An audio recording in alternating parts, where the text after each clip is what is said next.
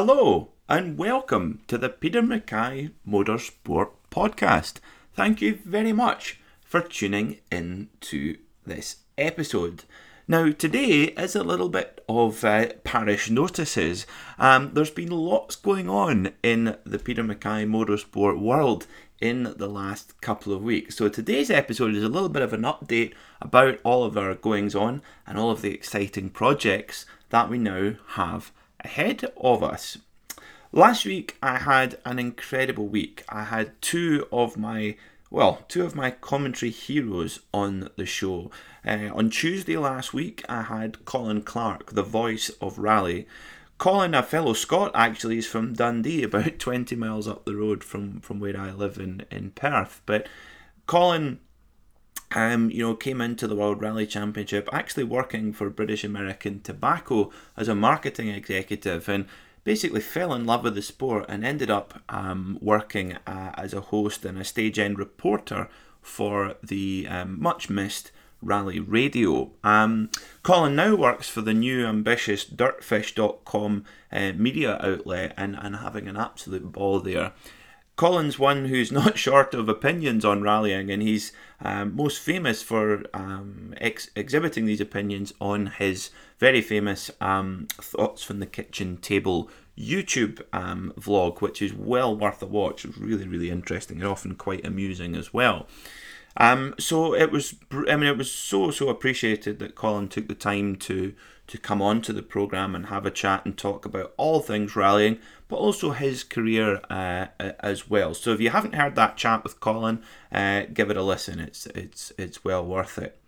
And then on Thursday, Thursday was very special indeed. On Thursday we had Nick Harris on the show. Now, for those that don't know Nick Harris was the voice of MotoGP, Motorcycle Grand Prix, for a very long time, about 20 years. He was the worldwide feed, the English voice of MotoGP. And Nick had been in the motorcycle racing sport, still is, for nearly 40 years. And really, Nick Harris's voice is just absolutely synonymous with all the greatest moments of the last 2 decades in the sport. And at the end of 2017, he retired and stopped with the MotoGP paddock, and he is greatly missed. And it was just fascinating to spend over an hour chatting to him, talking about all of his career. He's got some incredible stories from being on the road for such a long time,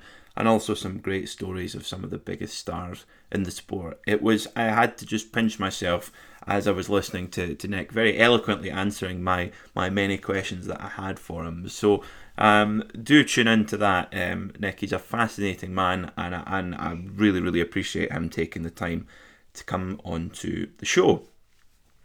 We've also been busy in the last couple of weeks working with the Porsche Club of Great Britain, as they have been starting up their fledgling sim racing division. Of course, at the moment, with the world mostly on lockdown and real world motorsport still a little while away from getting going, many professional and amateur racers alike have taken to programs like iRacing and so on to race online all across the world. And of course, the technology nowadays of not only the simulation software, but the equipment, the pedals, the wheels, all that kind of stuff is now so realistic that you can really get the sensations of driving a racing car in your very own home. And of course, particularly car racing and motor racing is very unique in that aspect. Even in something like motorcycle racing, you can't replicate that in your own home, and you can't kick a football virtually. But actually, motor racing is in the unique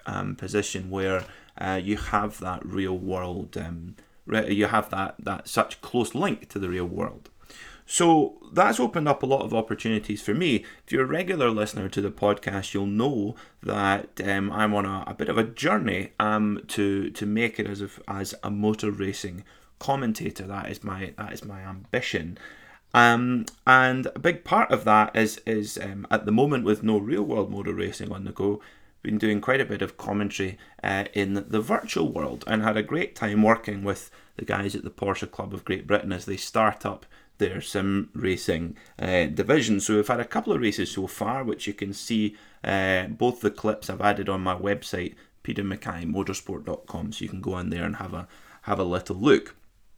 On Saturday of this week, though, the 9th of May, at 9 a.m. GMT, we are taking on quite a challenge. So a group of real-world racers from the Real World Porsche Club of Great Britain Club Championship are getting together to do a 12-hour race on Saturday. So the 12 Hours of Snetterton will be racing at the virtual Snetterton in Norfolk on the iRacing programme. Now, unlike most 12-hour races where the drivers would take turns with maybe a relay of 2, possibly 3 drivers, and likewise the commentator would normally circulate on shifts of 3 or 4 hours or so. That will not be the case. The idea behind this charity race is to raise money for the NHS, the National Health Service here in the United Kingdom, who of course are doing a heroic job looking after us all during this terrible pandemic. And of course 12 hours is certainly, even in normal circumstances, 12 hours is often par for the course for many NHS staff. So we all got together and thought, what can we do, our little part? So the drivers will be driving for 12 hours straight, perhaps with the opportunity of a pit stop. I've calculated that I think the pit stops are going to take about a minute and a half. So hopefully that will give the drivers enough time to hop out of their seat and use the loo in the middle of the race should they need to. And also the commentary will be provided by myself for all 12 hours straight. So that's my challenge, is to stand and talk rubbish about racing for 12 hours. Most people would say that's easy for me, but I will try. I'm going to try my best. So this week has been spent researching all about Snetterton, about iRacing, about lots of different things to help to enrich the content. So we would love to see you. Tuning in to the race, the 12 Hours of Snetterton on Saturday. The ways that you can watch it, you can go on to something called twitch.tv. So twitch.tv. Twitch.tv is effectively a gaming streaming. It's a bit like the YouTube of gaming, I suppose, in a simple way. And if you go onto my channel, if you just search Peter Mackay Motorsport on twitch.tv, and it'll come straight up. And from 9 a.m. GMT to 9 p.m. GMT, the race will be live, both in sound and vision. So you'll have my dulcet tones calling the race action.